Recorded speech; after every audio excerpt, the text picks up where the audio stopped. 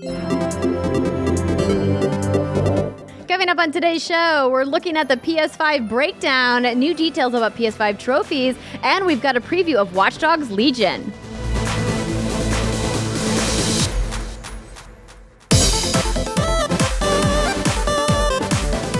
Now that we have dicked around for long enough, oh man, it's time to talk about some video games. I wonder what it would be like to have a dick, just saying. I've wondered that sometimes too.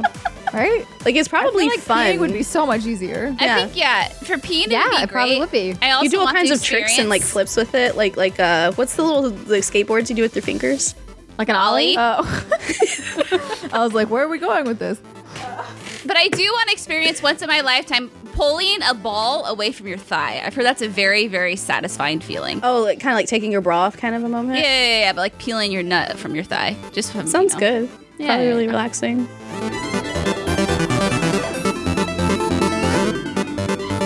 What's good, everybody, and welcome to another episode of the What's Good Games podcast, your source for video game news, commentary, analysis, and funny stuff every Friday. I'm Andrea Renee, joined by a very animated Christine Steimer. Hello, I've had some wine. And Brittany Brombacher is here. Yo! And welcome back, Rihanna Manuel. Hello. Congratulations, Rhi, on your new job. Oh, it's really exciting. And I did double check. I'm cool to be here. So thanks, G4, for letting me stick with what's good. Good move. Hells yeah! Thanks, G4. You're the best. We stand a network that allows side projects to continue. Exactly. 100% standing. We're super excited for you. We talked about it on WGG Live when you announced on Monday. And while we're sad that you can't keep working with us in the way that you were, we're super glad that you can hang around and come back to the podcast from time to time, and can't wait to see what you're going to do with the fun folks over at G4. Thank you. Yes, and also you will be closer to us. Also, move to Los Angeles. Working on it. Working on it. Brittany. I know. So, Britt. This Rhi's pressure. been with us a shorter amount of time, and she's already coming You know, down I just here, have this so. immense pressure on me now, and it's okay. It's fine. It's just this is part of the process. Ladies and gentlemen, this is peer pressure at its finest. It truly is. You know, I don't peer pressure a lot, but in this instance, I think it's warranted. It's fair. It is. It's totally fair.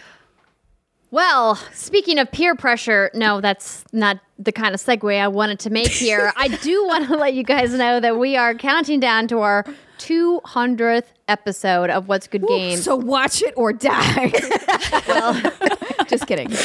that's a very lovely threat from one Christine Steiner. It's a spoop. It is a spoop. I do want to say it wouldn't be possible without our fantastic Patreon community supporting us from day one, and that includes our October Patreon producers, Chewy's Godson, Californicated, Justin Foshi, Punctified, Farazate, Mohammed, Marcus Brown, David Icolucci, and Alex Rogopoulos. Thank you to all of our producers for supporting us, and welcome to our Patreon community at patreon.com/whatsgoodgames, Kate and Kyle Burkholder.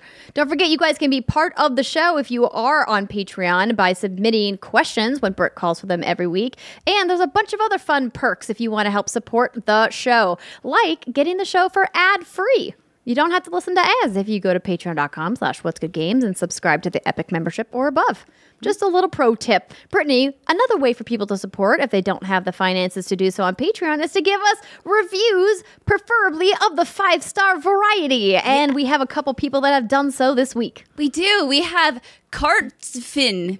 Thank you, Cartfin. We also have Zombie Rogers, who says, Mass Effect 2 is the worst of the trilogy, and I will fight about it. That being said, I love you all. Cheers. Thank you, Zombie Rogers. I will definitely fight you in the street, Zombie Rogers, when I see you next.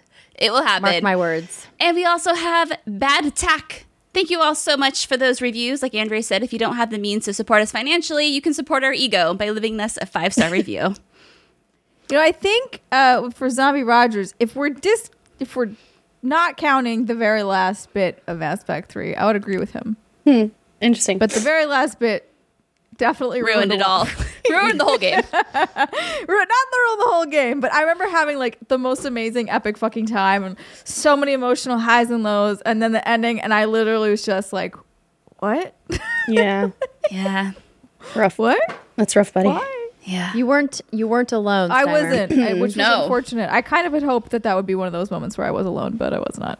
No. No. All right, well, let's get into the news. And I want to let you know that this week's episode of What's Good Games is brought to you by Tile and Upstart, but we'll talk more about that later. Our first story is, of course, that wild dismantling of the PlayStation 5.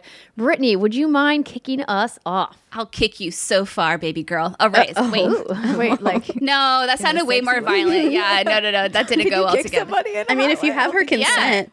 If you you're know. into that, yeah, of course. I don't know. We're not here I to don't kink think I'd shame. want to be Anyway, PlayStation 5 teardown video offers first look at the console's guts. This comes from Polygon. With just over a month to go until the PlayStation 5 launches, Sony has finally given us a detailed look at the internal components of its next generation console in a teardown video posted Wednesday on the PlayStation YouTube channel. The teardown was conducted by Yasuhiro Utori, Vice President of the Mechanical Design Department at Sony Interactive Entertainment's Hardware Design Division. Very, very smart man. In the 7-minute video, Utori indeed tore down the PlayStation 5 entirely, showing off and commenting on its components as he disassembled the console. Now, did you ladies see this at all? Absolutely. Yes. I only heard about it because Okay. I heard about I saw all the things afterwards about how large the PlayStation was in relation to this man.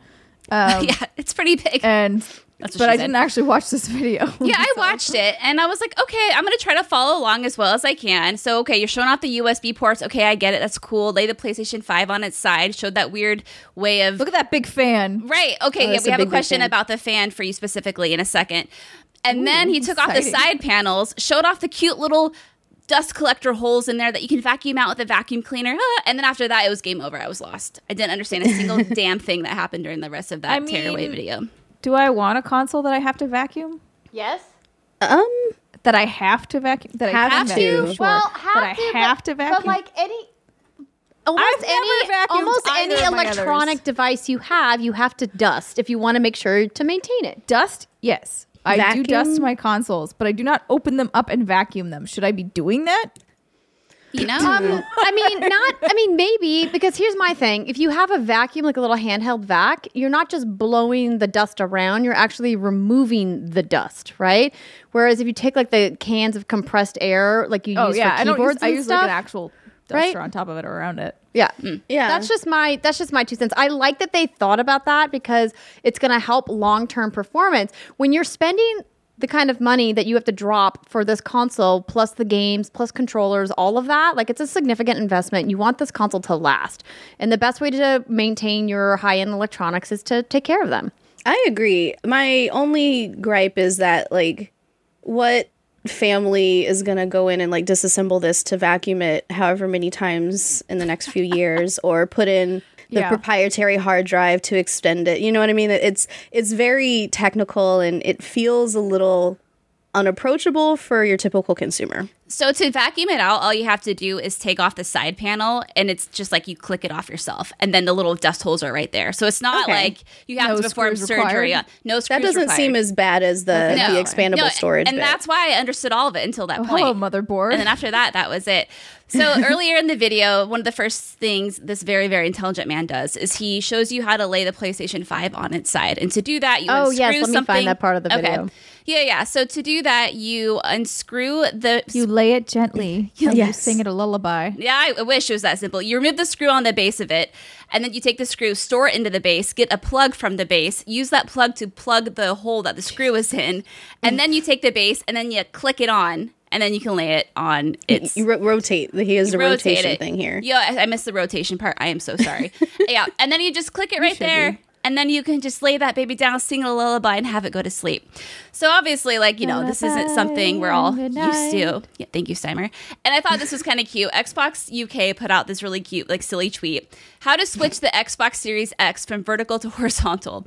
And it's just like 2 photos of it standing vertically and then just one laying horizontally. But apparently they got some shit because they deleted it. Yeah, but like honestly, like that's them taking a low blow. It's them punching down. It's like you don't need to put out your what you think is a snarky, funny tweet in response to PlayStation doing a teardown video. Clearly, the design and the shape of the PlayStation 5 requires a specific kind of holder. And like they shouldn't be making any jokes about it because the Xbox One X has a very specific stand and holder, whether you have it standing or laying down. You have to use their holder. And so whatever, Xbox, you did the same freaking thing.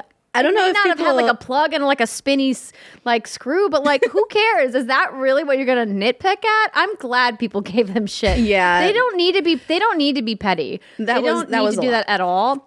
And it hasn't been the way that they have responded to a lot of things. And I think it's disappointing that someone on their team was thinking that they were going to be clever. Yeah. Like, take the high road. Just I agree. take the high road. Keep it classy. Cute. It was harmless, but I get it. Like when you're trying not to fuel the fires of console wars and et cetera, people will be like, oh, what's a low blow? And if PlayStation were to do that to Xbox, Sony would be looked at the bad, evil villain, blah, blah, blah. I don't know, it's just because not a Sony brand actually tone you particularly did want. do that. Like in the last generation, like here's how you share an Xbox, or here's how you share a Sony game. Totally. Like they're literally Yeah. taking a page directly from Sony's book. But I understand that was a bit of a low blow, and I would like to see Xbox keep it classy. But I think the Yeah. funnier one was this is how you put expandable storage in an Xbox Series X, and they literally just plugged in the hard drive versus literally unscrewing things and like, again, stuff that I feel like is a little bit advanced for your average consumer. Because I know if I tried to unscrew my console and I was a kid, my mom would have freaked the fuck out. Yeah. No, I'm with you, Ree. I agree that it's not really approachable to the general consumer, but for the most part, I think the difference is that you're going to get a performance difference when you have an internally installed drive versus a USB connected drive. There's obviously somebody much more tech savvy is going to have the exact specifics and speed transfer, but having it on internally is always going to be a better performance than having it connected via a cable. Oh, I totally We- agree. Have a question for one Christine Steimer from one Molly Bittner. Hey. Hi. What does Steimer think of those fans? I mean, from what I'm seeing right here, they look mighty big, which I'm very into. Make it quiet, please. It's supposed to be very Like, quiet. because my God, I mean, maybe I should vacuum my old PlayStation. I'm not sure, but no one's ever told me to do that before. I've never had to remove a side panel, so I haven't. But the point I was curious about or wanted to make was when PlayStation did those semi-antagonistic / passive-aggressive videos about, oh, here's how you share. I feel like those were more, I want to say culturally, but that's not really the word I'm looking for, communally accepted by gamers because I felt Xbox had sort of tripped out of the gate on its own and was already kind of flailing a little bit and unsure of what it was doing. And everybody, okay, we're all kind of mean. Let's just be real about it. We all do enjoy a good laugh at somebody who's kind of fucking it up already. And so like that was kind of what it worked well in that sense. But PlayStation 5, I don't think has done anything to really warrant that. And I think a lot of people are still very pro PlayStation, especially after this last generation. So Xbox attempting to take hits at them is never going to come across well. It just looks like Pepsi trying to take a shot at Coke. Right, Pepsi. Yeah. It's like, like Pepsi, you clearly have an audience of dedicated fans and people love your product, but you do not have the worldwide domination that Coke does. And maybe you just say, we're cool with being second. Maybe our domination of the soda market will come. But until then, how about we just say, like, we're cool at coexisting? Yeah. It's not only that, but yeah, like you can be something slightly different. Even if basically your products are the same, you can have a different tone, you can have a different brand and lean into those things versus trying to take shots at the other person. I think. Ooh, wait, sorry to interrupt you. Keep talking, but heat sink, everybody. Look at those. Look at that copper. Look at that Ooh, it's so sexy pretty. thing. I wonder how it'll tarnish over the years. It gets that like lovely green. Oh, God. That patina, I believe is the word you're looking patina. for. It is the word I'm looking for. Thank you. I just nerds. scrubbed my copper kettle the other day. Getting rid of that patina. I did my get rid of God. that patina. Yeah, on a kettle, you don't really Patina. want patina. No, but it also is like such a fine layer of copper that I've scrubbed part of it off at this point already. It's bullshit. Wow, I'm sorry for your loss. Apologies for interrupting you for heat sink, but I thought it was No, worth the looking heat at. sink was very pretty. Actually, I was mighty impressed with it. All right, shall we? Anywho, if you guys want to watch the full video, the PlayStation blog or the PlayStation YouTube channel has it, and there are plenty of people who have deep dived into every piece and component that was tore out of that PS5. I will say I wouldn't necessarily judge the size of it based on that video either, just because perspective is everything. True. And we don't know, first of all, like the height of that person or the size of that person. So like, and that or the relation to the camera. We don't know how the camera was set. So yes, in that video, it does look kind of comically large, but I feel like that could just be a play of the camera. I feel like it is going to be comically kind of large. feel like the it is measurements kind are of out. large. Could be, and I'm not saying it's not. I'm just saying you cannot 100% say sure, because like there were definitely videos. Remember, perspective wise, you guys would always make me sit in the weirdest seat because you're like, you're the smallest, Yes, so you're it's gonna true. look It's the true. largest. It's Sit over true. there. Yeah, it's true. She's absolutely That's right. true. In the old studio, with the way that we kind of were in a little bit of a horseshoe shape, with the way that we had to sit because the space was so tight, whoever was on the farthest end always just looked bigger. They weren't bigger. They just looked bigger because of camera perspective. And so we're like, Steimer, you're the tiniest. I had to you sit have over to there. sit there. So if you're curious, I always got the most here unflattering angle. are the It wasn't measurements unflattering. of the PlayStation 5. It is Oh, yeah. 15 and a half inches tall, 10 inches deep, and 4 inches wide. Wait, did you say 15 and a half inches tall? 15.4 That's inches big. tall. Sorry, I So exaggerated my by 10. computer is 13 inches. Yeah, so give that baby 2 more inches and you're in. That's what she said. Here-ish. Yeah, it's a tall boy. It's tall. Tall and thick, but that's fine. He's a big kid. Yeah. Ain't no thing. You can make it fit Chicken wing. horizontally, vertically. I'm pretty just sure do that people did screw. the IKEA test and that it does not fit in one of the IKEA cubes. That's as much as I've seen. Yeah, those things are like 10 by 10 or something, right? Yeah, they're pretty tight. They're not that big. Weren't they originally designed to fit records and then they made them smaller and a bunch of people around the world got very upset? That sounds correct. Yeah. That was like me when I made that custom console and I was like, maybe, I mean, did not design it for records, but then I tried to put them in there. I was like, no, I didn't measure this for this. This does not work. Your vinyl's going to have to Oops. go somewhere Vinyls else. are on the top bookshelf. It's fine. Let's talk a little bit more about the PS5 before we move on. So the next story is PlayStation trophy levels getting updated, confirmed to transfer to PS5. Do you want to read this one? I did. I said I wanted to read it before we started the show. Boom. There you go. And so now I'm going to read it. She already gave you the He's headline. so excited. Didn't see that So now I'm going happening. to read you the meat. Ew.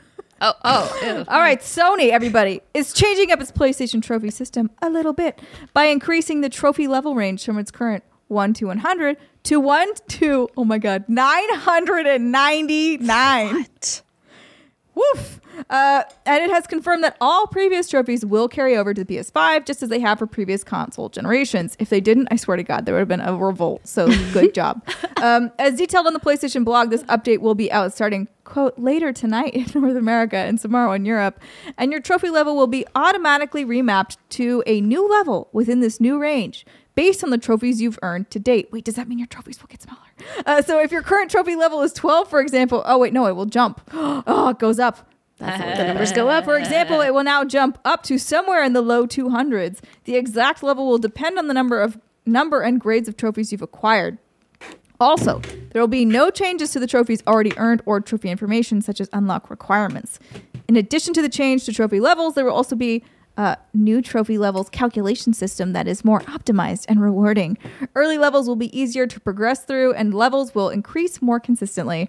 Furthermore, platinum trophies will be worth more, making them even more valuable than before. The trophy level icon on PlayStation 5, as well as the PlayStation app at a later date, will also be getting an upgrade. Currently, the trophies icon is a single star, but soon there will be more variants and ways to show off your accomplishments. Whoops. And then it's an image that I can't read to you because that's not how images work. But there are pretty pictures here. And essentially, go check out your trophies and see if you've bumped up to something that sounds way cooler than mine is like 10 or 12 or something. I don't know. I have no idea So what now mine apparently is. I'll be somewhere in the low 200s. Oh, Which hey. is neat. Yeah. Inflation, everybody. That's how it works. You gotta love it. Appreciate it. You know, I don't care about this at all. But Same. No, If it, I did, but like I am glad that I got those few platinums that I have. Yeah. I did sound shapes on every platform. No, I know this wow. is a huge deal to a lot of people. To that, I am very happy and excited for you. I've never been a trophy hunter or Chivo chaser or whatever those terms are. But, you know, you do you, baby Chivos. girls and baby boys. You do you. I was there briefly, very briefly. Thank God it was brief. Because I Thank don't, God I it don't was wanna know brief. who I would be That's what today. she said. Yeah. You're not wrong. You're not wrong. I'm glad that I fall in and out of things fairly quickly. Wow. Keep going, Sammer. Keep boy. going. You're on a roll, baby. Okay. Rock and fucking roll. Let's go, Andrea. Well, on that note, let's move on to our next story. But before we do that, I want to let you know that this episode of What's Good Games is brought to you by Tile. We all know someone who is constantly losing their stuff. If it's you, you're not alone. Spoilers, it's me. The average person wastes 15 minutes a day trying to find their stuff. Honestly, I'm shocked. That's not as much time as I thought, because I waste far more time looking for my stuff. But thankfully, now I've got Tile in my life. If you're like me and you're constantly misplacing your keys, your wallet, your cell phone, and you've never considered getting Tile for your life, well, I have some news for you. It's all changed because Tile is here to help you. Tile is a Bluetooth device that helps you keep track of your stuff. It comes in sleek and compact sizes that can attach to your keys, fit in your wallet like a credit card, or you can also use it on personal bags. There's even a Tile sticker that you can put on your remote control for when it inevitably is going to end up under the couch or between the cushions. So you might be wondering, how does Tile work? All you have to do is download the free Tile app to your phone. If you've misplaced or can't find something, just open the app and tap Find. Tile will ring your device, leading you right to your stuff. Now, here's something that can be super handy and helpful. You're like, but Andrea, what if it's my phone that I've lost and I need to find my phone? Well, if you know where your device is that has your Tile on it, good news, you can find that device, hit the Tile, and then boom, it's going to ring your phone. Right? Listen, I thought that this was genius too, because the first time I heard about Tile, I was like, but I lose my phone constantly, but I don't lose my keys constantly. So if I know where my keys are, boom, I can find my phone, right? It's genius. And something that's also super handy and helpful is that if you can't find your phone because your phone is on silent, Tile will supersede your silence settings and ring anyway, which of course is incredibly helpful. Plus, did I mention that Tile comes in super fun colors? They have limited editions also available that you can get in fun prints. I personally got the Malibu Sunset print because now that I'm back in Los Angeles, it had a very kind of LA vibe and I love it, but they have lots of different styles to choose from if you want to really customize and personalize the thing that is going to be attached to your device or be in your wallet. So if you guys are thinking, boy, I could really use some help not losing my devices, then you want to take advantage of our special offer. Get a limited edition Tile for yourself and everyone who's always losing their stuff by going to tile.com/what's good to shop the limited edition collection right now. That's TILE.com/what's good for fun, one-of-a-kind exclusive designs. And you might want to head there sooner than you think because the really cool ones go super fast and you don't want to miss out on your opportunity to get one. Get yours today at tile.com/what's-good. Brittany, do you want to read this story or do you want to be read this story? I want to be read this Like a story in bedtime sultry, story. sultry voice that Ree can muster. Okay, I got you. I was thinking the exact same thing. All right. I'm gonna Sing it to us. probably gonna slay a couple of these names in a bad way. Better you Britt's than me. here to help you.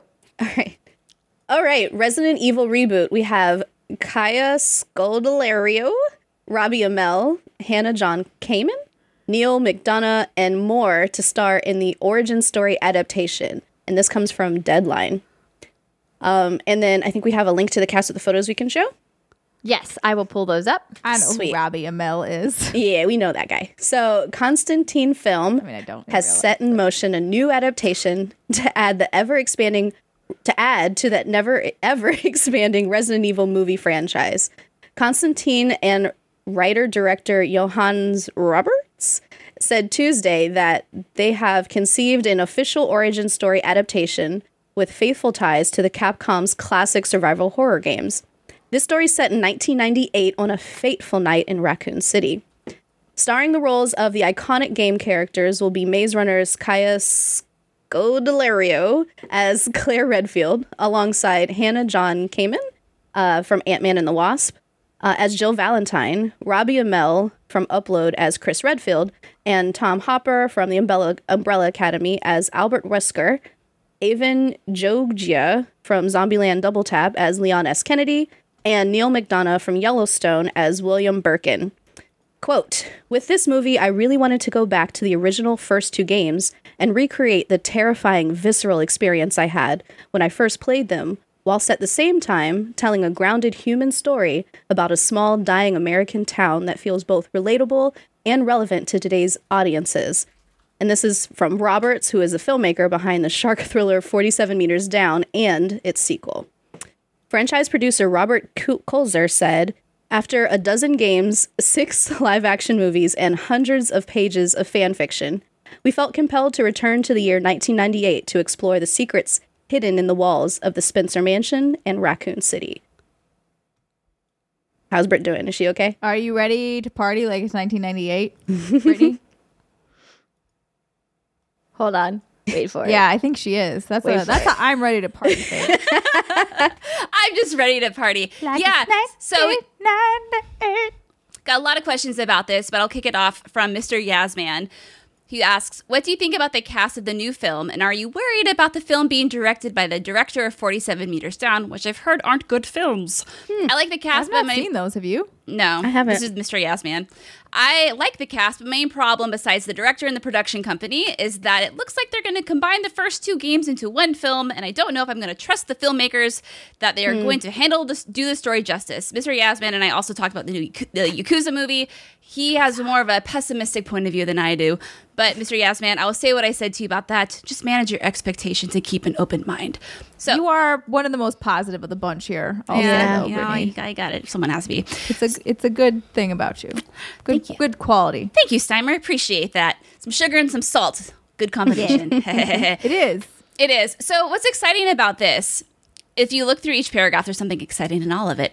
It's an official origin story adaptation with faithful ties to Capcom's classic survival horror games. You take that combined with we want to explore the secrets hidden in the walls of the Spencer Mansion and Raccoon City, and the fact that we have Chris, Claire, Leon, Jill, Albert, Wesker, and William Birkin. So all those characters are from Resident Evil 1 through 3.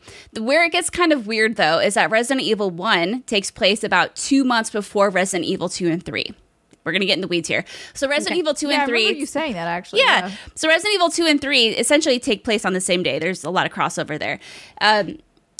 Essentially. And Resident Evil 1 is 2 months before all of that. So the fact that it sounds like they're going to be combining this, because when he says the secret's hidden in the walls of the Spencer Mansion, that is the primary setting for Resident Evil 1.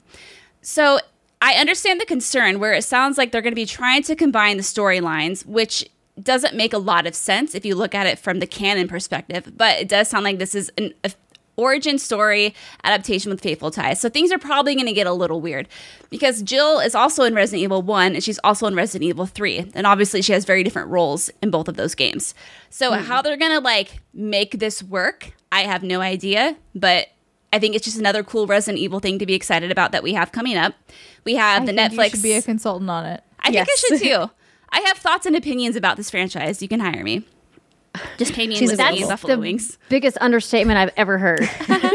Yeah, no, because when you're talking about timelines, I'm like, I don't know, maybe they can make it work. It seems fine, and then you're like, but then she plays a different role. I'm like, oh, maybe I don't know. It Ask work. Brittany, she will tell you. Because Resident Evil 1 is where they first kind of explore these strange disappearances and gruesome murders, and that's when the STARS team discovers what's actually happening in the Spencer estate. And then 2 months later is when the outbreak actually hits Raccoon City, because Raccoon City is on the outskirts of the mansion. Anyway, the timeline's all wonky. Unless they do a thing where it's like the first 20 minutes is telling the story and then it goes into here, blah, blah, blah. Who knows? But like I said, we have the Resident Evil CG film, we have the live action film with Wesker's daughters, and we have Resident Evil Village coming out. So hey, it's exciting. It's a good time. So much. I'm a big fan of Robbie Amell. I don't know who any of those people are. So I also got a lot of questions like from, is it Javin Mather? I hope it's Javin.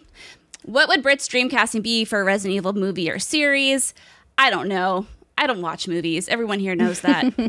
I couldn't tell you one actor from another. So I don't have like a dream team. Yeah. You don't know. Yeah.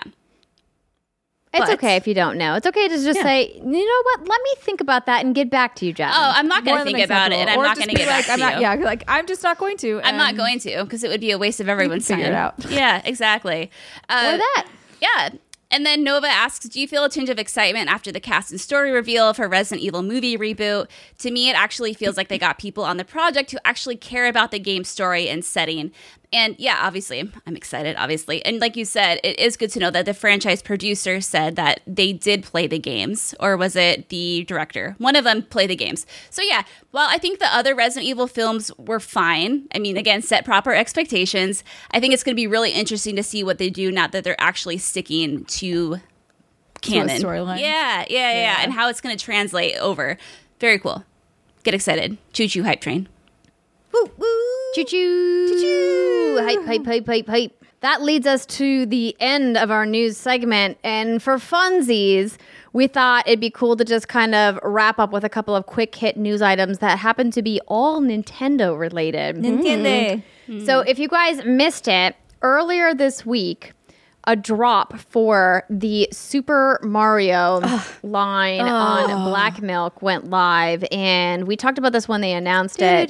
And if you're into fashion of the femme variety, Oh, I like the star dress. That's cute. yeah, they have a lot of cute stuff that you can check out, but they also announced the Animal Crossing collab, which is going to be happening. So this is super fun as well. So if you guys want to showcase your love for either Animal Crossing or Super Mario Brothers, you may want to check out the Black Milk line. So cute. And there was also 2 more announcements. Super Nintendo World is going to be happening in 2021. Wow. So this is an old trailer for Super Nintendo World. Obviously, this is going to be debuting in Japan. There's one supposed to be happening at Universal Studios in Orlando. But because of the COVID-19 pandemic, it has been delayed worldwide. But what they did today was confirm that they're like, come hell or high water, we're going to open in 2021. And they revealed some of the food items that you're going to be able to try when you go to Super Nintendo World. So let me show you What guys. about that pink tulle dress? That dress. I looks mean, cute. that. if they sold that dress in a shop, in that Black Milk shop. would buy Yeah, it. So some of much the of that items- stuff is capped already. Like I just noticed the 2 things I got are already capped. The The pre-sale was Yeah. capped, but you can still order those things in select sizes. yeah. But the Are food, those tacos? I don't No, honestly those, okay, know so what these- those are pancake sandwiches. What? Yeah. What? So we're looking at some photos, ladies and gentlemen, of some of the themed cafes and other stores they're going to be having. And yeah, some of the food they're showcasing are these Mario and Luigi pancake sandwiches. And the pancakes are like They the look hats. like tacos, but filled with whipped cream. Yeah, and the Oh taco my shells God. are their hats. One has an M, one has an L, one's red, one's green. Who would have said? And I Mario's just has really like want these photos to be bigger. I apologize to everybody That's watching. Mario's pancake sandwich has strawberries and cream, and it says "Who's Cap?" That's a Cappy joke. Luigi says "Okie dokie," and there's some Okie green fruit and cream. I'm not sure what exactly is going on. Yeah, I don't know what those fruits are. There's if it's a super, apple or lime, I'm yeah, I'm I don't into know. it. A super mushroom drink in a tropical bottle and a mustached fruit cream soda. Is So any of little that cups. alcoholic?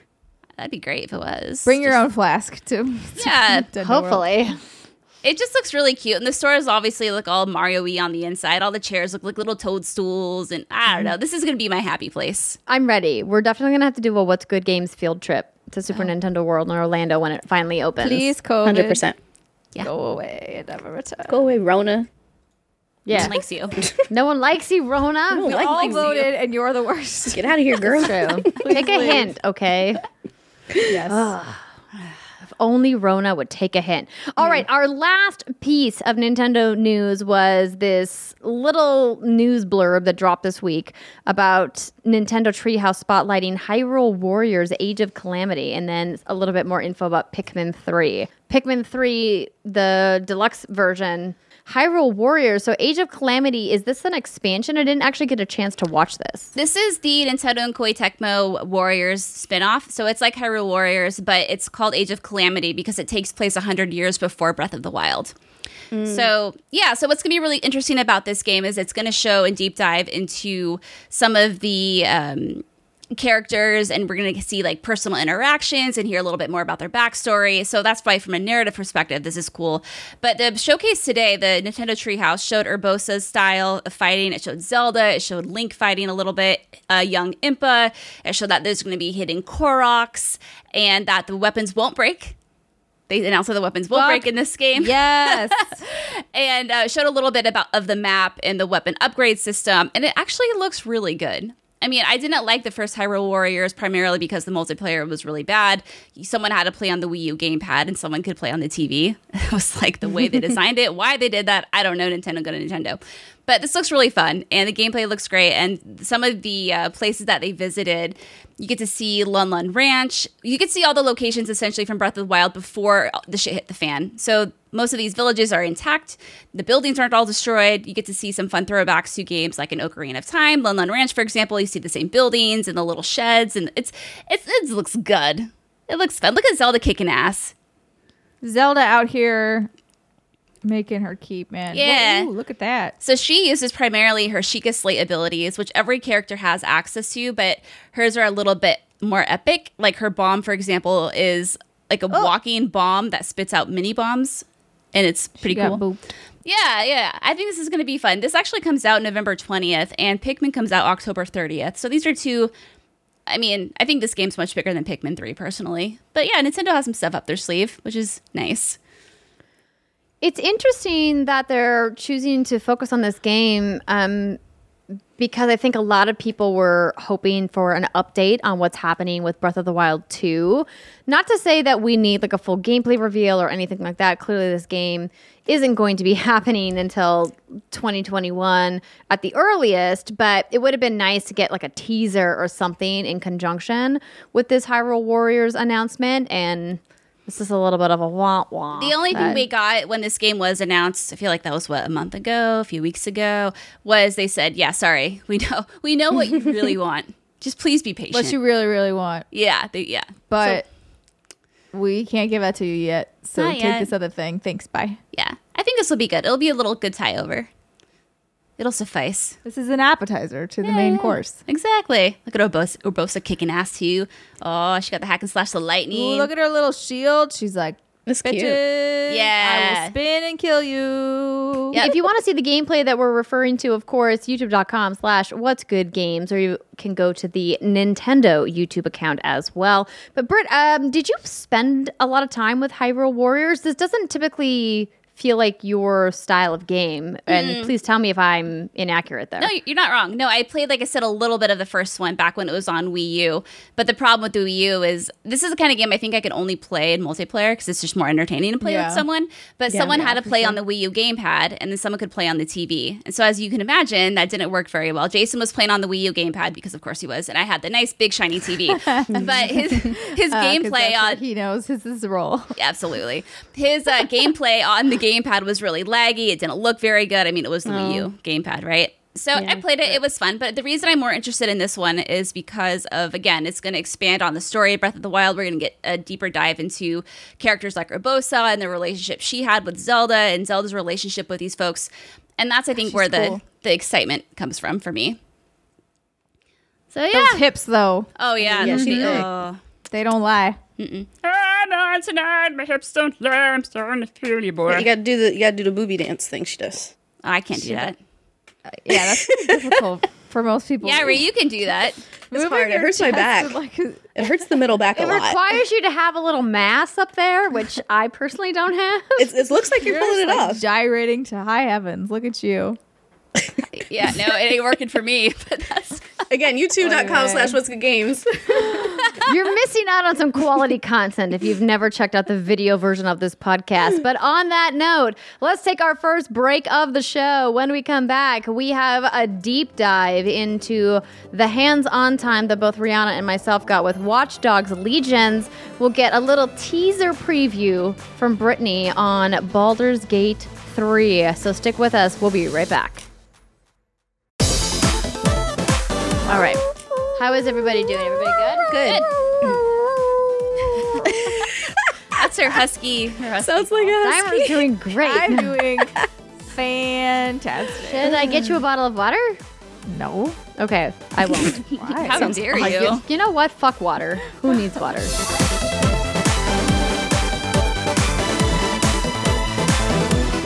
Hey everybody, it's time for our weekly announcements. And thankfully, we don't have too many, but Britt, Lights Off has been something freaking else. Oh man, we've been playing some real freaking gems. It started off with Pacify, Five Nights at Freddy's, Phasmophobia was last week, and who knows what's in store next Monday, ladies and gentlemen. But if you want to watch, 6 p.m. twitch.tv/whatsgoodgames on Monday.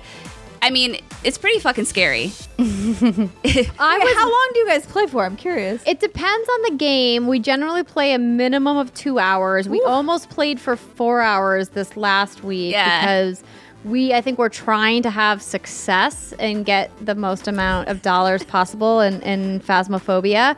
But boy, that game doesn't feel like it's going to be scary, but it really, really was. It's all the atmosphere building in that game. And to our credit, Andrea, we did complete all the objectives. I mean, you died at the end, but you know. I died every time. Every you time did. it was me. She did. Yeah, Aw. her sanity Rip. wasn't as high as mine. But the good news is that we raised a little bit more for our friends at Able Gamers, and we look forward to doing some continued fundraising for them. If you guys did not know, we are helping our friend Steve Spawn reach his 40th birthday goal of $1 million raised. Our team goal for What's Good Games is $5,000. We're currently sneezing at $2,600, which is very exciting. So I feel like I'm going to have to up the ante.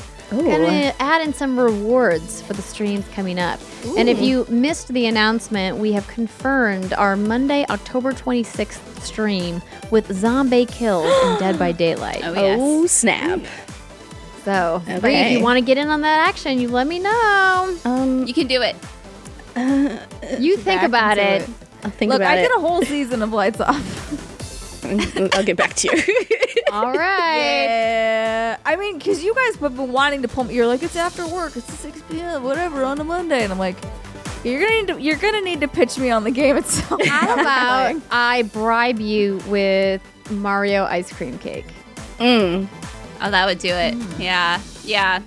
The cold stone cake. Not bad, because the cold might counteract the sweat. The sweating. Exactly. You get sweaty, I feed you ice cream cake. Boom. That's such a stupid idea. The I love it. more scared you get, the more, More ice cream cake. cake you get to eat. And you're burning the You calories. know what? So.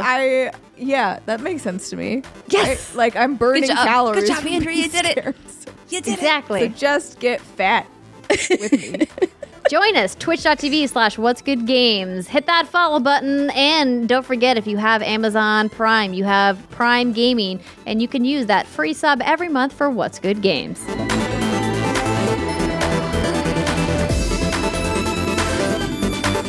Welcome back, everybody. It's the second segment of the What's Good Games podcast, where we talk about what we've been playing. And this week, it is brought to you by Upstart.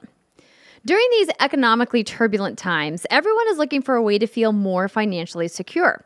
So if you're still needlessly throwing money every month at high-interest credit card debt, it's time that you checked out Upstart, the revolutionary online lending platform that knows you're more than just your credit score.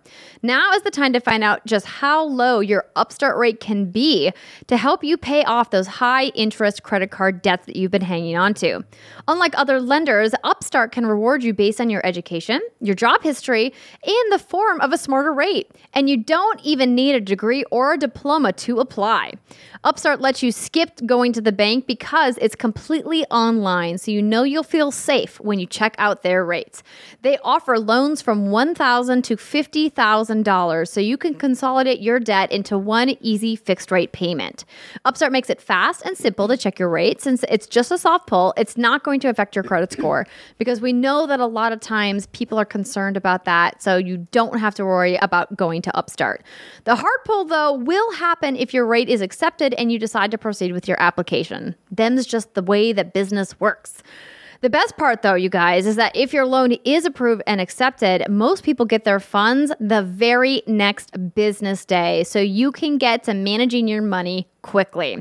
Over 400,000 people have used Upstart to pay off credit cards to meet their financial goals. Free yourself from the burden of high-interest credit card debt and get back to using your money your way with Upstart. See why Upstart has a 4.9 out of 5 rating on Trustpilot. That is crazy. Can we just talk for a second about the fact that they have a 4.9 out of 5 stars? That means a lot of people really like their services. You have to go to upstart.com/what'sgood and you can find out how low your rate can be. Checking your rate only takes a few minutes, and if you want to help support what we do here at What's Good Games, you need to go to upstart.com/what'sgood. Your loan amount will be determined based on your credit, income, and certain other information provided in your loan application. Not all applicants will qualify for the full amount. Last week, Rihanna and I had the opportunity to check out Watch Dogs Legion. Thank you to Ubisoft for inviting us to their online virtual preview event where we both got some hands-on time with the game. And we sunk probably 4 or 5 hours in with the game. Is that about right? Yeah, it was a solid demo. Got a lot of time with it. I wanted to talk to you guys a little bit about what was different from what we saw this time from what we saw last time. So Reed, let's start with you because I spoke a lot about my previous hands-on experience with Watch Dogs and how much I really liked it. So I'm going to pull up some of my B-roll, but we're going to listen to your thoughts. So what did you think about your time with Watch Dogs? So this was my first time getting hands-on with Watch Dogs Legion, so I may have a slightly different take, but the way the experience worked is we started off with the beginning of the storyline where we are playing as, I forget his name, an agent, and he's being called to answer this really specific, I don't want to give out too much. He's being called to do some secret agent stuff, and then, oops, something goes wrong, and we need to use some other people to help fight this problem. So, again, without giving too much of the story away, it's really a typical video game intro where you start off with all the bells and whistles, and then they bring you back down to base level, and you have to learn how to do everything with a new character. And what I really loved was, the customization. Ridiculous amount of customization. I played on my playthrough as a black woman with a short curly fro, which, as you know, is super identifiable for me. And she had the bomb outfit and really cool glasses. And I immediately loved watching this character run around the world and just do crazy stuff. And the first mission that I did was actually a side quest where I got to go into a fighting ring and beat up a bunch of people in order to recruit the top tier fighter. And what was interesting about these fighting challenges as you're going out to recruit more people to join your team is that once you get to the final fighter, they have some kind of quirk. Either they get up a second round and they're stronger, or in my case, they actually call in 3 additional fighters to take you on once they've been downed. And because I beat them, because I was actually pretty good at the fighting stuff, I got to recruit all 4 of them at the same time. So it's really interesting because there's a lot of opportunities to play with the recruiting mechanics depending on who you interact with and how you do during those challenges that sort of throw you a curveball. And it was really unexpected because we've all played open world games. We've all done things where we're recruiting folks to our party. But this was an interesting twist. And I'm looking forward to seeing how they played with that expectation in other ways as well. The other thing that I really loved about my playthrough in particular is that I did an entire section playing as a granny. Yes, and Golden Girls playthrough. Yeah, Granny Squad. Squad. It was great because, as you know, each type of character has a different set of attributes, right? If you play as a construction worker, they have access to different areas, like they can walk on construction sites and not be flagged as suspicious, for instance. But playing as the granny... Don't be suspicious. Playing as the granny, I had a few disadvantages that were really fun to work around. So first of all, she can't run. Yeah. She was real slow. Your hips hurt. Yeah, she was, she had on little orthopedics, it was tough. But she could parkour a little, but not over everything. So there was one particular moment where I had to climb something and get an vantage point in order to, I think, sabotage a banner in order to put the, our paraphernalia and our propaganda over the big bad's propaganda. And the way I had to work around her lack of parkour skills was really interesting. And my particular solve was I used one of the spider bots and actually threw it to the place where I needed to go rather than having her jump there. But it is possible that you would unlock a drone or some other navigation tech, or you would improve your hacking skills so you can do it from a remote distance. And it's interesting because there's a lot of problem solving. Yeah, that's exactly it. The little spider bot that I use. Spider bot. And Whatever a spider bot does. So it's interesting because it seems as though, yes, there are certain advantages to playing certain types of characters for different story missions or even side missions, but there's always a way, and it kind of dug into that puzzle solving itch that I have with a lot of games, where it's now my goal to play almost every mission with the least optimal type of character just to see how to do it. And it's making the game more and more interesting to me the more I play it. So I'm really looking forward to getting another hands-on session with it. Huh. That's an interesting take. You want to play the least optimal character. Just to see how I can do it, you know? No, that's fair. I admire you. I'd be like, nope, beef me up. I want Also, I took out like 5 squads of policemen with that granny. Fuck yeah, you did. I feel was like great. It would feel more like an accomplishment when you successfully take things down and you're like, Yeah, you know what? I Yeah. may be older, but I'm not out. I can And do I can it. still wreak havoc on this town and do what I gotta do. And maybe I can't do it physically myself, but I've got this little robot friend who will do it for me. Yeah, there seems to be a lot of robot potential. The demo leader that I was actually working with mentioned that there are some pretty wackadoodle characters you can recruit. One being a beekeeper who has a fleet of bees that can electrocute Real bees? people. Electric They're- Or people? like fake bees, like They're- electronic bees. I don't know if they're like electronic bees or if they're bees with some sort of like electromagnetism. Oh, fuck and- that shit. they have No, to be like fake some bees. genetic real stuff bees going don't on. have electromagnetic powers. If they did, I would not live on this It's planet. probably an army of robot bees. It's like I would nope out of Earth real quick. I don't really mean, need I another don't know. reason, but there's one. In I real love life, that we sounds still, awful. Like, I don't know. Maybe it's real. Maybe there's somewhere where there's a hive with electromagnetic. Here's the thing. bees. At this point, anything is possible in 2020. Ain't that There are true. murder hornets. Those exist, but they Sadly, it's not yes. electromagnetic. No. sort of stuff. Well, in the game, it sounds cool. In real life, I would prefer that would to not be we'd true. No, that's like a Black Mirror episode. I think they actually have bees like that are fake bees that are. Yeah, I'm robot sure it's in a bees. Michael Crichton novel somewhere.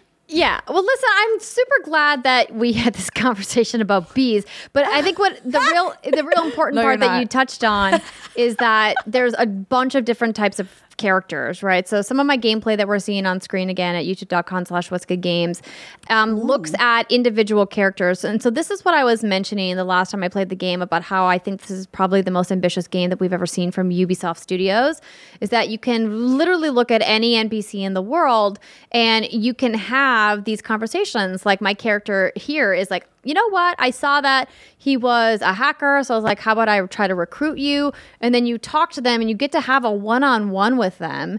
You get to find out a little bit about their life. And then you'll get a mission that you need to go on that you have to fulfill in order to add them to your team. And what I think is really phenomenal about that is that it really allows you to have a 100% unique playthrough for you. And very few games that have ever existed can say that your playthrough is unique. A lot of them have a lot of fancy marketing talk around the way that the games all differ, but this game is truly going to be 100% your experience because you're going to recruit completely random people, right? And I think it's going to be interesting to have those water cooler moments after the game comes out, like who was on your team, Yeah. what kind of missions did you do, what kind of people did you recruit? Because there's obviously some big archetypes, like Rihanna mentioned. The construction worker is one of the more popular ones because you need them for specific missions. And Summer's doing the YMCA dance. I mean, the construction worker. How could I not do the YMCA dance? YMCA. You know, you got that. You got the golden. Okay, you've got the YMCA. You got the golden girl. What else you got? So there's Beekeeper. people like so let me see if I can back up. So you can see here as I'm like highlighting over people, you can see what their benefits are, what some of their pros and cons are, the type of person that they'll be, if they'll be helpful for your team or not. And you really want to decide, like, do I want a rounded out team? You know, do I want people that are going to be more, you know, sneaky and stealth savvy, or maybe I want to go with a squad that is more like brute force and has better guns and perks that, you know, are beneficial in firefights. And you really kind of have to decide for yourself, like, what kind of mission and what kind of style of DedSec operative you wanna be. But So I think that. Sorry, go ahead, Brittany. Question. If you are looking for a specific kind of character, is there any way to filter where they'll be at, or do you just have to kind of explore the big wide world and try to find them? I didn't see a filter of any kind, unfortunately. You're like, they Yeah. look like they're hobbling. I'll go find them. Yeah. That's my I mean, you could grandma spot a granny character. pretty easily. Yeah. But Yeah. other than that, I The think you do construction have worker, to maybe kind they'll have of. the helmet on to help you. But anybody Yeah. else, you Yeah. might just need to scan them. Look at this. I guess little so. boat. Oh yeah, I Oh. picked up this boat and just like went across the river That's and a was like, fucking fancy ass boat. but this is what's so exciting to me about this game. It's like Stealing shit. no, it's just Yes. this idea that I was running across the river and I can just jump in this boat and move across. And I know that there's a lot of open world games that have done that, but I can't impress upon you guys enough just how wild it is, the amount of assets that are being loaded into the game that fully are loaded in. Like, I wasn't experiencing like pop-in or tearing or anything like that. And I cannot wait to see how this game performs on the next gen consoles or on Oh, PC sheesh, yeah. and really kind of take a look at it. But okay, so I did this slow pan. So the River Thames. So my That's a gameplay big now map. at youtube.com/What's Good Games is showing the map. So I intentionally did a slow pan to show you guys that, like, my one criticism from my playtime before was that there was still too much map fatigue. There's too much on the Yes. map. There's too many icons. And I intentionally did a slow pan in my gameplay to show everybody that, like, gosh darn it, I really am excited about this game, but why? But why are you so giving me so much. many things to do? Wait, can we I mean- find, because you had the city of Westminster up there, can we find the place we did our meet and greet at? Probably. Gosh, maybe? It was in Westminster, yeah? Yeah, I'm trying to like scroll. I'm trying to scroll back on my gameplay. Like, here. I do That's think a this big game map. will be fun, but even you just scrolling around looking at that map, I instantly I felt a tiny bit of dread, existential Yeah. dread. creep Yeah, up into my it's gut. definitely oh, I will say I played darts the first thing that I did once I got out of the what is it, the meeting room, and I nailed it first try. Got Hell it yeah, you 100%. did. So you're a badass. dude. Well, then but maybe you don't need to darts- judge me for winning in 19 throws, okay? That was really good.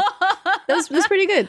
But no, I will say about the map, the subway system is your fast travel. So once you've cleared the fog of war and you find a subway, you can fast travel through certain points, which does help a little bit. Traversal is not bad. You can get into any vehicle. The tank is my favorite. Second favorite is the Vespa. And running around and causing havoc in any of the vehicles is a lot of fun. The vehicles feel very unique and different from one another.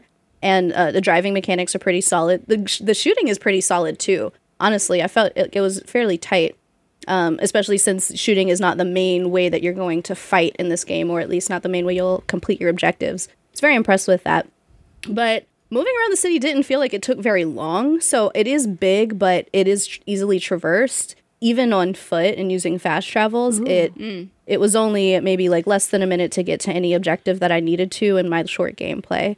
It does look really pretty. Another question I have, if it's not tree fatigue, it's city fatigue. Now, Sure. when you're traveling the city, is it just You're a lot not of allowed big to old have gray both. buildings? I'm sorry. I You're have both. fatigued by every environment that exists on this planet. Simon, I don't want to be in a forest and I don't want to be trapped in a city. Where do you want to Happen be? Do you want to be in a Division. fucking desert? I think that's I want the to only be other in option. fucking Bora Bora on a tropical ass beach with a crystal blue water and the white Hey, fuck Trees. right. I like a beach can have trees. They're just palm trees. No, palm trees are different than fir trees, Steimer. They okay? are different. This is There's correct. a different vibe, you know? Coniferous. So you want your Christmas trees with like, you want your Christmas tree to be a palm tree with some fucking Christmas yeah. lights in those things and a Like little those Corona pina commercials. colada. Corona, yeah. You know, I think it's the Corona commercials, not the coronavirus, the Corona beer, where they always have the Corona palm beer. tree. And the, Yes, yeah. yes. Anyway, the city was interesting to look at a lot. Do you like London? Yes or no? Yeah, I mean, it looks like England. It's London, I'm pretty sure. Just- A lot of it is very true to the real London that exists in 2020. And I think that's going to be exciting for people who either live in the UK or have visited London, being able to recognize some of the very big landmarks that are there. But of course, it's a very urban, dense environment. And I think the benefit and hindrance kind of equally is that it is urban and dense. So on one hand, there's a lot to look at. On the other hand, there's a fucking lot to look at. You know what I mean? So it gets a little exhausting. I did want to talk a little bit about some of the upgrade systems. I'm sorry, but Brittany's fucking water bottle is so so large. ridiculous. It's comically fucking large. huge. It's bigger than your head. Stay hydrated, friends. It's good for you. But yeah, you don't need the water bottle to be that big. Just stay hydrated. If you're me, you need it. You need it to be that big. You need the mental stimulus of this water bottle is as big as I need it to be to show me that I have to drink that much water. Yep, two that's of me. those feels like an awful lot. That's Anyways, my fault. Don't shame Anyway. Brittany in for how much water I'm she not drinks. shaming her. I'm saying that takes a lot of mental fortitude to look at that giant ass container and think that you can do that twice a day. I pee a lot. She does. Yeah. My toilet paper budget has been grateful for the pandemic, I just have to say. Anywho, I was talking about something else that weapons. something else that I Gadgets. something else that I wanted to mention was the gadgets and the upgrades, because clearly the gadgets are a big part of the Watch Dogs franchise and always have been. And while I appreciate that Ree was like, hey, I really liked the gunplay, the gadgets are clearly the star here, because the idea is that you're not really supposed to be shooting a bunch of people up. You're supposed to be stealthing and sneaking your way in with all of your high-tech gadgets, because you're supposed to be a snazzy hacker, right? And so there's a lot of really fun gadgets that you can use. And the way that they've done the gadget system this time around, they've, much like past games, they're tying it to these points that you get by collecting them in world, but there's expanded options this time. And I really like that because it allows each individual player to say, hey, I want to play this way. So one of the things that I upgraded first was the ability to cloak all of the bodies that I knock out, which is great. Because when you take a body down and you knock somebody out, even if you do it non-lethally, somebody could There's stumble still a across body it. there, yeah. Yeah, Like, so it's called a hey. shroud ability. So when you unlock the shroud ability, you basically like cloak their body as it's like passed out on the ground. And I was like, yes, this is Take the a best. nap into the abyss. Yeah, pretty much. And so I think that they're really giving people a bunch of tools to customize their experience, whether it's the gadgets you unlock, the way you customize the look and feel of your character, who you recruit to be on your team, and ultimately how much of the open world you explore and how many of the boroughs that you set free. I love that they are thinking about individual experience. My critique that I've always had with this game remains the same, is that I don't think they've edited it down enough. I don't think they've made it a concise enough experience. I think that they got very excited about all of their own ideas, of which there are many very good ones, but they need to edit it down to make it more cohesive, because I think what we get to in this day and age is something I suffer from a lot: analysis paralysis. There's so many things for me to choose from that I cannot choose. It's fair. No, just me? I'm alone? No, you're not. yeah. You're definitely We're not alone. nodding. You are not an island. We're nodding. This is a thing that even with smaller-ish games like Ghost of Tsushima that we just played, I didn't do everything on that map because I looked at it and I was like, Nope. whoa. Like, Where do I there's start? a lot of That's things too to many do. sword kits, sir. There's too many things for me to do. And like, I technically probably have time for this, but I don't have the mental capacity for it. Totally. And that's the difference. And I think that is definitely my worry with this game, and not just this game, but any major open world games. I even am slightly worried about this with Cyberpunk. Yeah. Yes. Just Absolutely. I do worry about getting in there and just feeling overwhelmed and feeling like, but I think that's where the game really does need to pull you in a way where you stop thinking, you stop overthinking, and you just start playing and you enjoy and you run around and you do whatever you feel like doing in that moment, and like try to enjoy being present versus looking at the game like a checklist. But I do think that's actually difficult for a lot of open world games to do. Yeah, I Yeah. 100% agree. 100% as well. We have a question from Benjamin Pin. Did you ladies pay any attention to the music at all? Because we have a question about that. So we actually had to turn the music options off in our playthrough in order to make sure that we didn't trigger any content ID. And Because it's licensed? Also yes, licensed music? so Okay. I apologize they were not able to answer your question, but there are a lot of really customizable things. But Brittany, go ahead and read the question anyway, and then I'll finish my thought. Okay. What are your impressions on the music in Watch Dogs Legions? I really enjoyed the music playing in the car radios in Watch Dogs 2 and still have a bunch of those tracks on my Spotify playlist. I'm hoping Legion will have some bangers. Yeah, so there's even more licensed stuff this time around, but as I mentioned, because we wanted to make sure that we weren't going to be having any content ID options, even though we aren't showing you guys any of the sound in the clips that we have playing. They just recommended when we did our capture to just turn it off just for safety's sake. Yeah. So hopefully you can have some fun discovery moments for those. But I do want to say, when Rhea was talking about customization, London is a melting pot, much in the way that New York City is. And what was really a nice touch is that when you go to different vendors around the city, so whether they're clothing vendors or vendors that have other kinds of accessories that you can customize your characters with, they all have a very specific vibe and feel. And one of the vendors that I found was all Indian-inspired clothing, which I thought was really cool because obviously the Indian community in London is very vibrant. And I love that they took some of those cultural cues and said, hey, we want to really highlight some of the really big communities that exist in the London metro. And I think that there's a lot of cool tidbits to discover in Watch Dogs Legion in that manner. Final thoughts, just speaking to the analysis paralysis, because I definitely suffer from that. And it's actually what's turned me off from games like a Witcher or a Cyberpunk is this game does very much feel like a game I don't play to complete. It feels like something that I turn on to run around and do some stuff single player. Again, I'll probably turn it into a puzzle game and try to make it as hard as possible for myself. And then just walk away. Like, I don't have to finish a mission. I don't have to complete a storyline. This definitely pulled me in for the distraction factor and not necessarily for the completion factor. So if that's something that you think could vibe with you, I would say give this one a chance. I don't want to overlook the fact that the work the Watch Dogs team did, not only in building London, building a giant London with a ton of detail, but being able to recruit these players and have these individual characters all have stories is not to be overlooked. And on that note, I'm thinking that Watch Dogs Legion is one of the most ambitious games I've ever seen. On the level, potentially, of a Red Dead Redemption 2, as far as innovation in gameplay technique goes. Yeah. The minute that they ever announced this game, I was like, y'all are crazy. You want Wait, all how? of these randomly generated characters to be main features of your game? Like, fuck. You have to have some really crafty engineers to pull this off. Yeah. Oh yeah, they did that. Yep, it just has to mean something. So we'll have to wait to see where the narrative goes.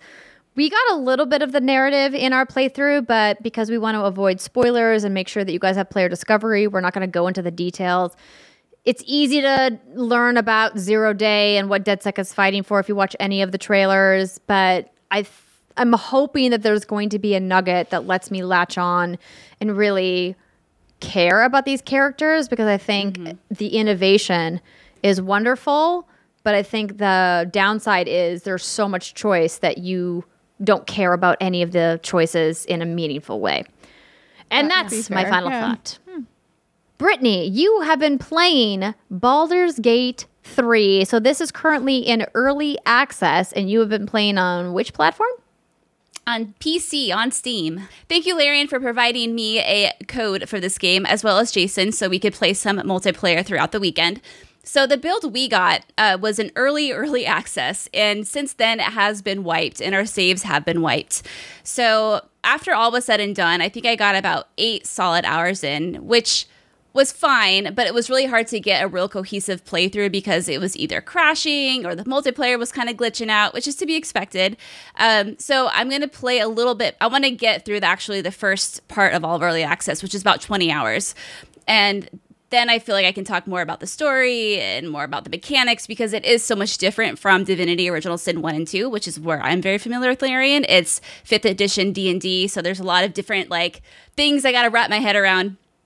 So I'm going to play also on Stadia, because now Early Access is available on Stadia, so I don't have to sit at my PC. I can use an actual controller and see how that goes. So yeah, I'm going to be talking about it more next week, more in depth, because this current build is a lot more stable. I think there's going to be some areas I'm going to be able to access in this build that I couldn't in the last build because it kept crashing, blah, blah, blah. But if you're really curious, there are a lot of, obviously, hands-on previews out now already, but I want to play the shiny new version and give all of my thoughts on that one. What did you play as versus what was Jason? Like, what were your builds? I was, a fighter? I don't know what build it was, because I know if you get into the D&D shit, you can't just say I was a warrior, I was a barbarian, or I was a fighter, because they're all different. But I was definitely the melee, and he was the wizard. And he had fun with his class, because it's not, again, like D&D rules, you don't gain necessarily so many experience points. You're not leveling up every few fights. Mm-hmm. You level up much slower. And when you do level up, you get to choose what spells you want to add to your spell book and blah, blah, blah. And so he had a lot of fun with the wizard that he played as. As the fighter, I didn't feel like I got any cool new moves until about hour 7, and then 7 or 8. And then that's when we stopped playing. And then our game was wiped like a day later. So we couldn't go back and pick up from that playthrough.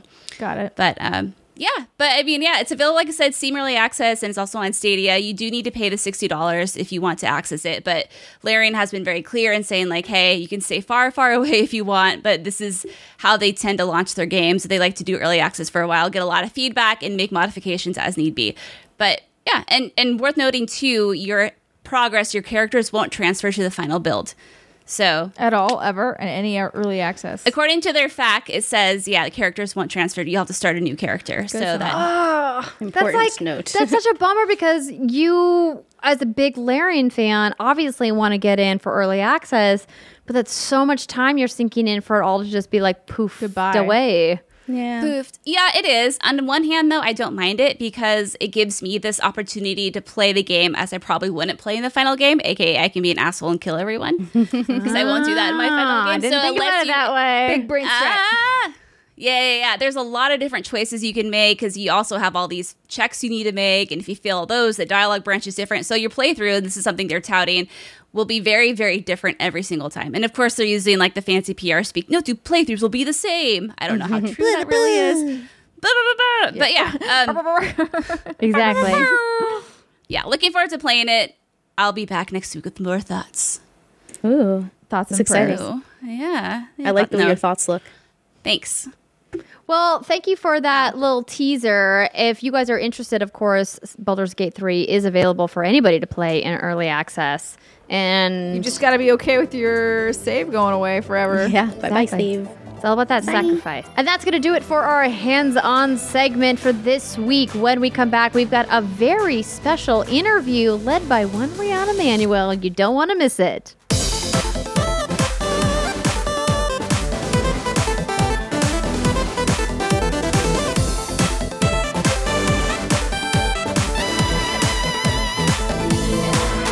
Welcome back, everybody. It's the final segment of the What's Good Games podcast. Rihanna, you ran to the mailbox during the break because you were like, I have to go get this thing, and it's a candle. And I was like, excuse me, do you not know that I am candle fan number 1? We need to talk about this candle. What is this It was candle? a candle emergency. So I'll explain how I came across this candle first. So shout out to Kind of Funny Best Friend and What's Good listener at Anita_Smack on Twitter, aka Grace. Grace, you're awesome. Thank you so much. Grace owns Valkyrie Candle Company on Etsy. That's VALKYRIE candle.etsy.com. And what really struck me when I went to her candle shop, because obviously I saw, a friend of the show, candle shop, I was already sold. But You're like, yo, once candles. I went to the actual... I need candles. Let's do this. Clearly. Yeah. Girl needs her candles. But once I got there, the first one that I saw was this candle, and I'm going to hopefully it can come up across clearly. It says support women in STEM. And when I saw this, I was like, A, it's shiny. B, it says women. C, it says STEM. And I was like, okay, sold. But then I looked at the description, and it turns out 100% of the profits are going to be donated to Black Girls Code, when you buy this candle, and you can pick which scent you get in it. So I was like, oh my God, Grace, like you just solved every possible desire I could ever have in a candle. So obviously I bought one. Somehow I kept myself to only buying one for now. I'll get more. But really quickly, I'll just read the notes for this one, which is Black Cherry Merlot. And I'm trying to get a sexy voice. Hold on. Black currant, apple, black cherry, red wine, clove, oak, amber, and vanilla. Ooh, I like it. I like it. Bree, thank you so much for bringing these candles to our attention. This week's feature segment, we have a very special interview that was organized by Bree. Would you tell us all about it? Yes, absolutely. So, as you guys know, I have been love stalking at Naysaga on Twitter because she is an amazing Black creator from the UK, and she does a lot of work in the DE&I space, and DE&I stands for diversity, equity, and inclusion. And anytime I see somebody doing that kind of work on Twitter, I'm immediately following them. And very, very shortly after I followed her, I slid into her DMs and I was like, hey, you're awesome. I love what you do. You slid into her DMs like, hey. Do you want to be friends? Please be friends. Like, be my friend, please. Purple hearts. And she was like, yeah, of course, you seem great. And she was actually featured the same week as I was on Inside Gaming. And so we had something to talk about.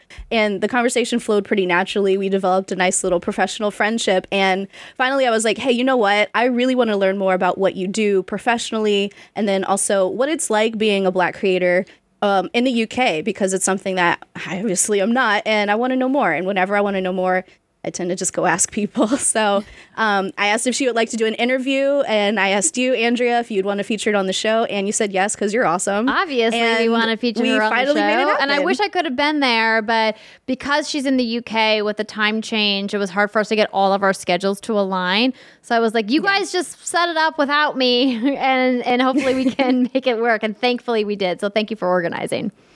Yes, of course. And something that I talked about with Stephanie was the fact that this is Black History Month in the UK. And so we talked a little bit about that and what companies are doing. And I'll let you guys hear the rest of it in the segment. Hi, everyone. And hi to you, Steph. Everybody, hey. We have Naysaga here with us today. Really, really excited to be speaking with you because of all of the amazing work that you do in the spaces that you occupy. But for people who don't know who you are, can you tell us a little bit about what you do professionally and in the gaming space and in the work that you've been doing in the diversity realm? Yeah, so my name is Stephanie. I'm 26 and I am the founder of one of UK's leading gaming and entertainment platforms called Naysaga, where we specialize in gaming events, media-based events, community-based stuff, diversity and inclusive training and consultation. But our main thing is basically championing diversity and inclusion. My thing is, growing up as a gamer, I never felt represented, or I've never felt included in a space. 5 years ago when I started this, I tried to apply for gaming jobs. I tried to, involve myself in a space, especially maybe as a beginner, but they just didn't allow me in it. So I thought, let me just create my own world until it grows so big that the doors come knocking and then I'm in control and then I'm in power. And I think it's so important to, create your own space or to create something that, you have total control over and you can't be bossed around or you can't be, minusculed because, again, with the way society is, sometimes they try to box you into one space. So my space with Naysaga especially is, creating safe spaces for people who look like me, men, women, non-binary, the LGBT community. But essentially me being a woman, a Black woman in this space, we're not often respected or we're not often, treated as our fellow non-Black counterparts. So this is just a safe haven for people like me, especially for women, to just come together, enjoy your love for gaming. We also specialize in anime, comics, movies, TV shows, anything that you deem nerdy, we've got you. So in doing so, I've been able to create a really big community that has allowed, people to birth their love for streaming again, creating content and just connecting with one another. During my events before COVID, I was allowed to, meet so many amazing, beautiful people from all different walks of life who loved gaming. And that's what it's all about. And everyone has been so, respectful. In doing so, I've been able to just grow Naysaga. And I also do content creating and I also do streaming myself. And my main thing is just making sure that the mission that I'm doing is bigger than me. I'm able to open doors and, provide more opportunities for people like you and I. That's so important. And thank you personally for the work that you do. It's definitely needed now more than ever. And I know that it's very hard work, very emotionally draining. And it means a lot that there's people like you out there who are making a difference. So much appreciated. So you are based out of the UK, and October is Black History Month over there. Yep. And I know we have a lot of fans in the States, but we also have a lot of people who are all around the world. So I would really love to hear what your experience of Black History Month has been being in Europe, and what you think maybe is different this year, if anything, or what do you think you hope should be different this year? So I believe first and foremost, Black people should be celebrated every single month, every single day, second, hour, whatever you name it. That's how we should be celebrated. In the UK, they do make their efforts, especially with a lot of companies based here, and especially with a lot of global companies who understand that Black History Month is in the UK in October. They do, do their efforts to try and ensure that people understand their history, people understand why Black history is super important. They throw activities, they do workshops, panels, events. But I feel like, especially this year, with everything that's happened with, the Black Lives Matter and stuff, this year is a thing where now everyone is putting like a microscope on Black History Month, especially in the UK. Companies are now trying to be very delicate and tread lightly so they don't mess up. Because we've seen a lot of that. Even before Black History, we've seen a lot. Them missing the mark, them getting it wrong every single time. And especially with this month in particular, I feel like it's important for, as Black talent, not just creators, just people, in everyday work life, because, your companies are going to be asking you to do panels or workshops, especially in the corporate world. I think it's really important to make sure that you know that you're valuable, you hold value, you hold important information that can benefit the companies going forward, and you deserve to be paid for it. I've told so many people in my community, people come up to me with so much, they would want to ask for advice in regards to Steph or like Naysaga. How am I able to, monetize and just show companies that I'm of value? Well, if they don't, pay for your time, you say no, because something bigger and better will come anyways. And I know a lot of companies, they say they don't have the budget, but you do have the budget when it comes to advertising Black History Month, or you have the budget when it comes to, finding Black talent for the money. So what is it different now with Black talent? Is it because now that, we've stood our ground, we're now actually being more outspoken of a lot of things? And I think another thing is trying to be very unapologetic with everything that you do. I understand that with any type of company you're in, especially within the games industry, people expect you to be quiet. People expect you to be yes men. People expect you to follow the rules, but it doesn't work like that. And even when we do follow the rules, we end up getting killed. And then the system has been designed to kill us, and has been designed to keep us from being great, and unfortunately, those are the trials and tribulations that we have to face. But if we can try and, start within our workplaces, start within the industries that we're in, to just say no or to stand your ground, slowly but surely you will see the changes.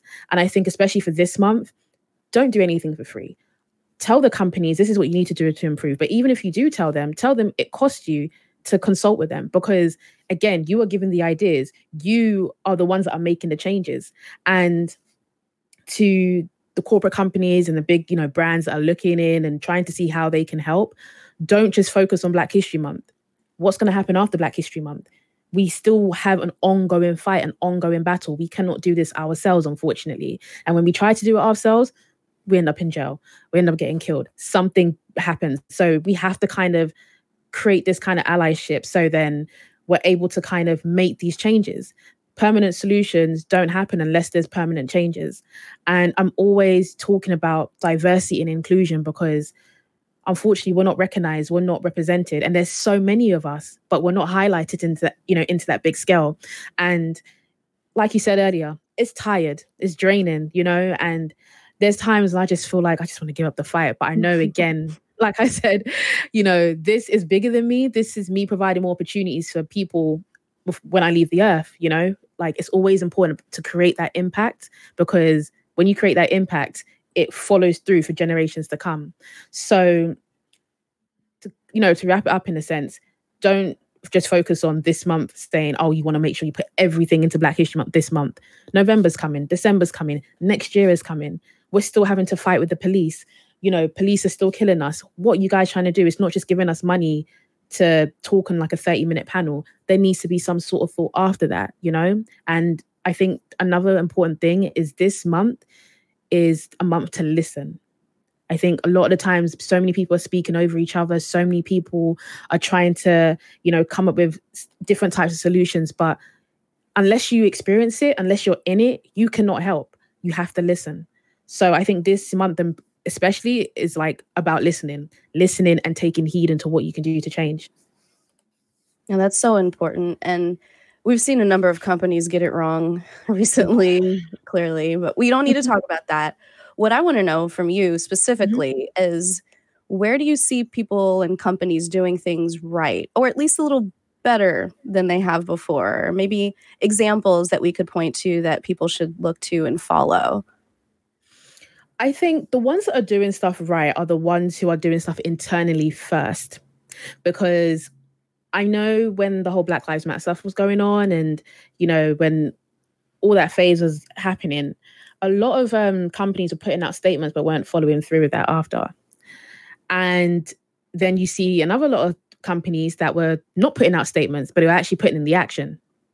And those are the ones where I think personally are the ones you need to take heed to, because it's not just about saying something and then not doing it.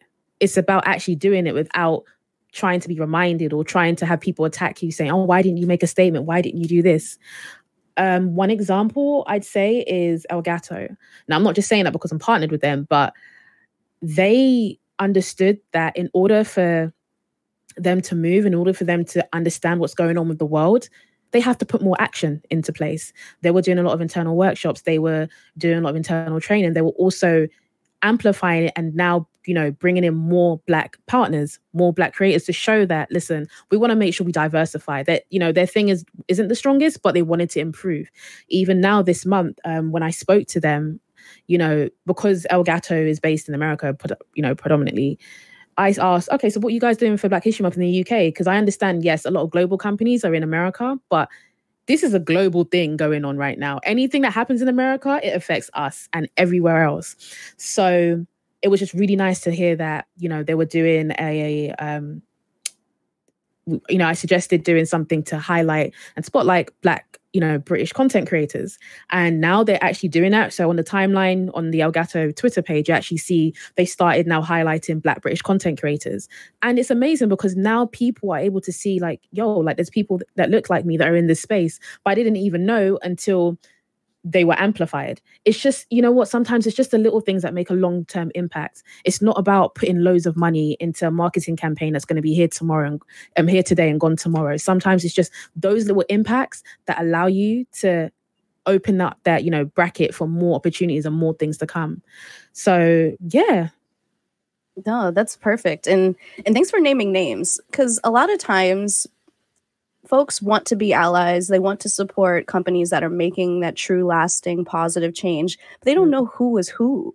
And it's very easy to get caught up in the marketing because it's effective. It's shiny. They got the black screen with the white text, and you think they're doing the right thing because they have all of the donation links up, but maybe they're not actually putting in the work behind the scenes. So it's good to know who is. No, definitely. I definitely agree. And especially because we can name a long list of people who ain't doing it right, but for the purpose of today, I think the ones that, but for me personally, I'm all about helping and I'm all about trying to improve where there is a lack of. So, what I said earlier about diversity and inclusive training and consultation, I do that as well. But internally, I try to talk to, companies in terms of how can you improve from your hiring processes to the people who do your journalism, to stuff like that. I was working with PC Gamer over the summer, doing like a gaming kind of internship. And it all started because I blasted them. I'll be honest with you. I just I just saw that because, they do the PC gaming show every year.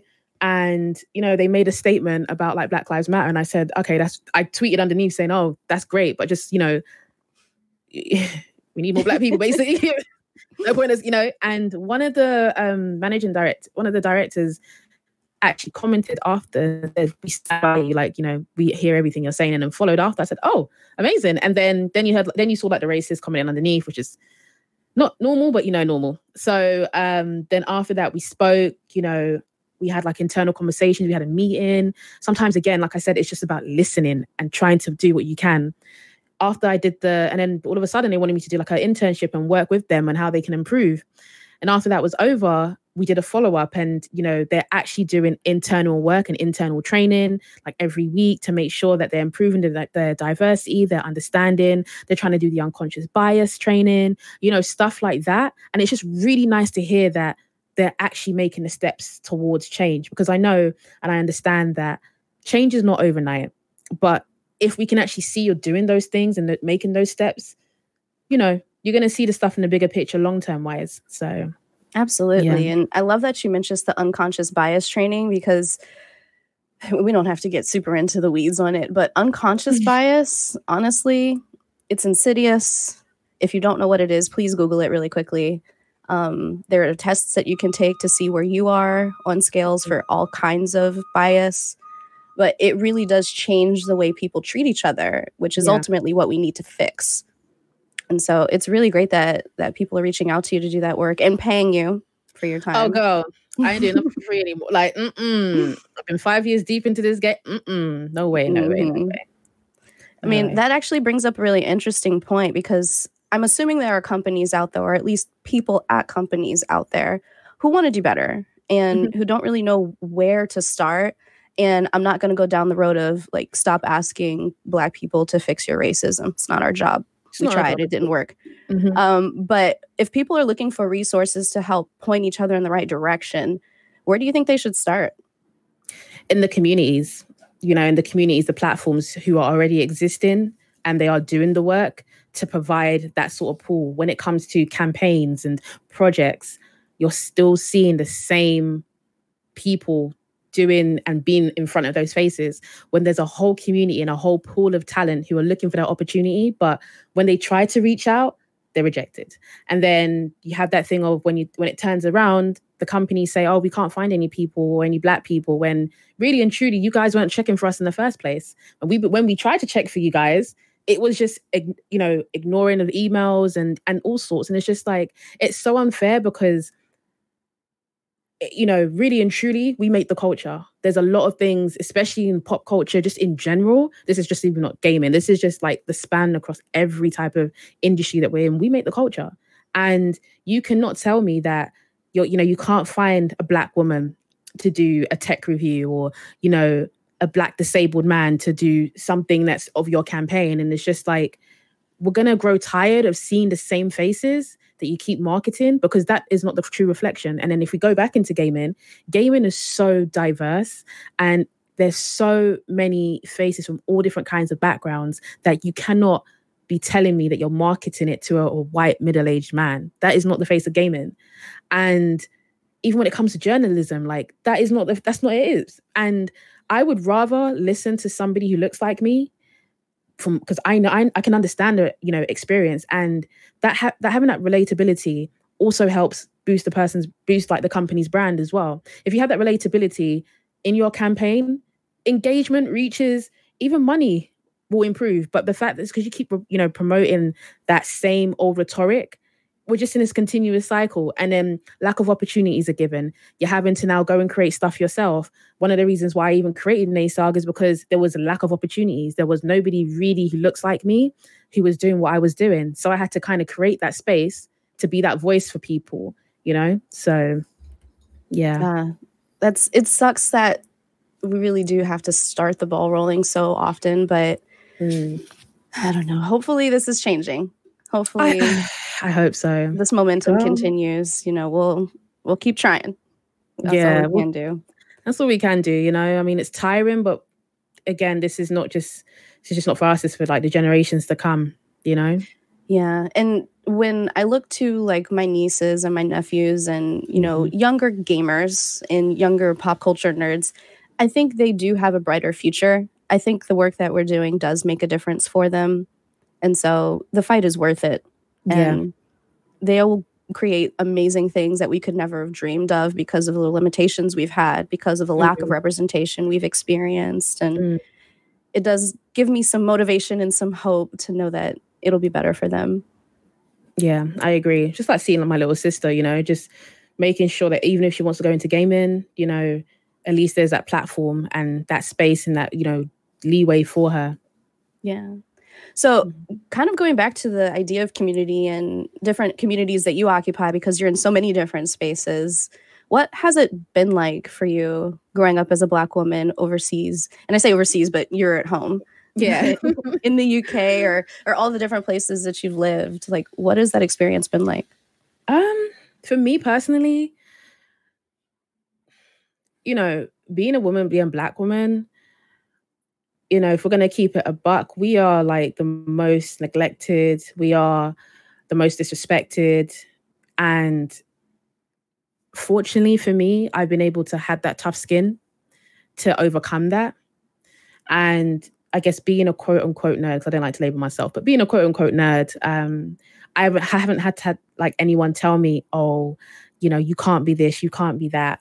You know, I've always been a tomboy growing up. I've always hung around guys because, you know, that was it. I didn't really see many Black women in gaming until, you know, I got a bit older. But I never saw it as a thing of, oh, I'm around so many guys. I just saw it as I'm around so many gamers because that was just a common interest. So, you know, it was all right. But at the same time, just being Black and just, again, being a woman, going into party chats, playing Call of Duty, hearing the sexist comments, hearing the racist comments on top of that, you know, again, like I said, if not for tough skin, I wouldn't be able to deal with like a lot of that stuff. And even now where I am with Nay Saga, I'm still getting guys in my comments. I'm still getting like, you know, racist people in my comments. I'm still, you know, facing those trials and tribulations. And it's just a lot, you know, especially the ignorance as well. Being like an attractive woman, there's a lot of ignorance attached to, you know, you being a gamer because they feel like you're very one-dimensional. They feel like you don't know what you're talking about. There's just a lot of judging before they've even spoken. So again, there is that fight, that continuous cycle that we're always fighting for. Even when, I guess, doing the YouTube content creating, because yes, I had the Nay Saga brand and then I have my own personal brand. So even like doing Nay Saga and stuff and like the content creating on YouTube, you have companies and PR agencies telling you that, oh, you need to look like this pretty white girl to, you know, be involved in these kind of campaigns, or because I am not the thinnest of people, like I have like curves and stuff like that, like you have to conform. And I'm tired.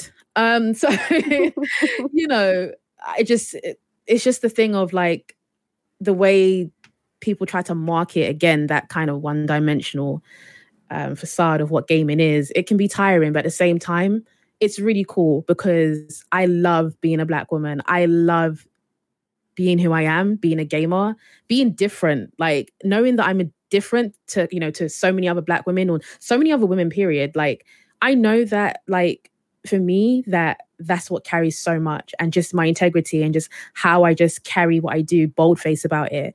That's what I, you know, believe in. And I'm always a person about quality, you know, and quantity, and equality over quantity, and just showing that what I do and what I put in, the benefits that come out of it, I know it's going to be long term, you know, and especially again, I know that I don't like to call myself like a role model, but I know that unintentionally I am. And I know that I am the voice of so many Black women who want to do this, but they can't, or, you know, they've had that fear, or, you know, they've always been vulnerable to, you know, do it, or insecure because some guy or somebody would tell you, oh yeah, you know, you're not good enough, or you shouldn't even be in these spaces because you're a woman. But knowing that I'm one of those voices that can help other women, you know, going forward, you know, I feel very proud to do what I'm doing.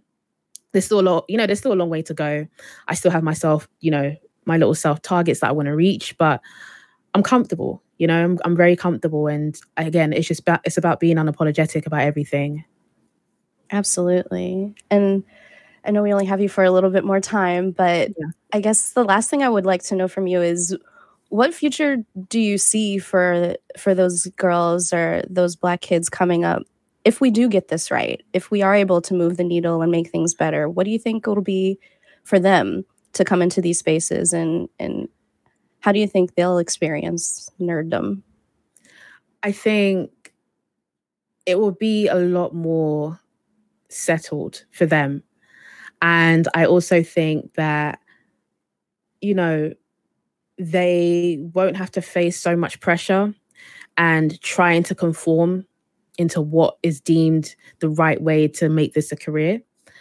You know, even people who want to do content creating, streaming, even if they don't, they want to work behind the scenes and marketing, the business side, the development team, all that stuff, the creating of games, doing this. And for us, what we're doing will ease them into doing it a lot more better, like going forward. And, I want it to be in a sense where we get to that point in the industry where they don't have to try 10 times harder to be, considered the same as our white counterpart.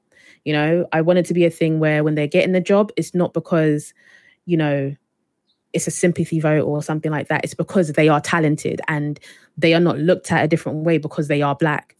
I want it to be a thing where when you look at in the next 10, 20 years, when you're looking at what the games company is looking like, what their workforce is looking like, it's super diverse. It's not just one Black guy or one Black woman amongst 50 white people. It's a diverse amount of people. I want it to be a thing where people are just enjoying themselves. They're making it their careers, but they're also enjoying themselves first and foremost.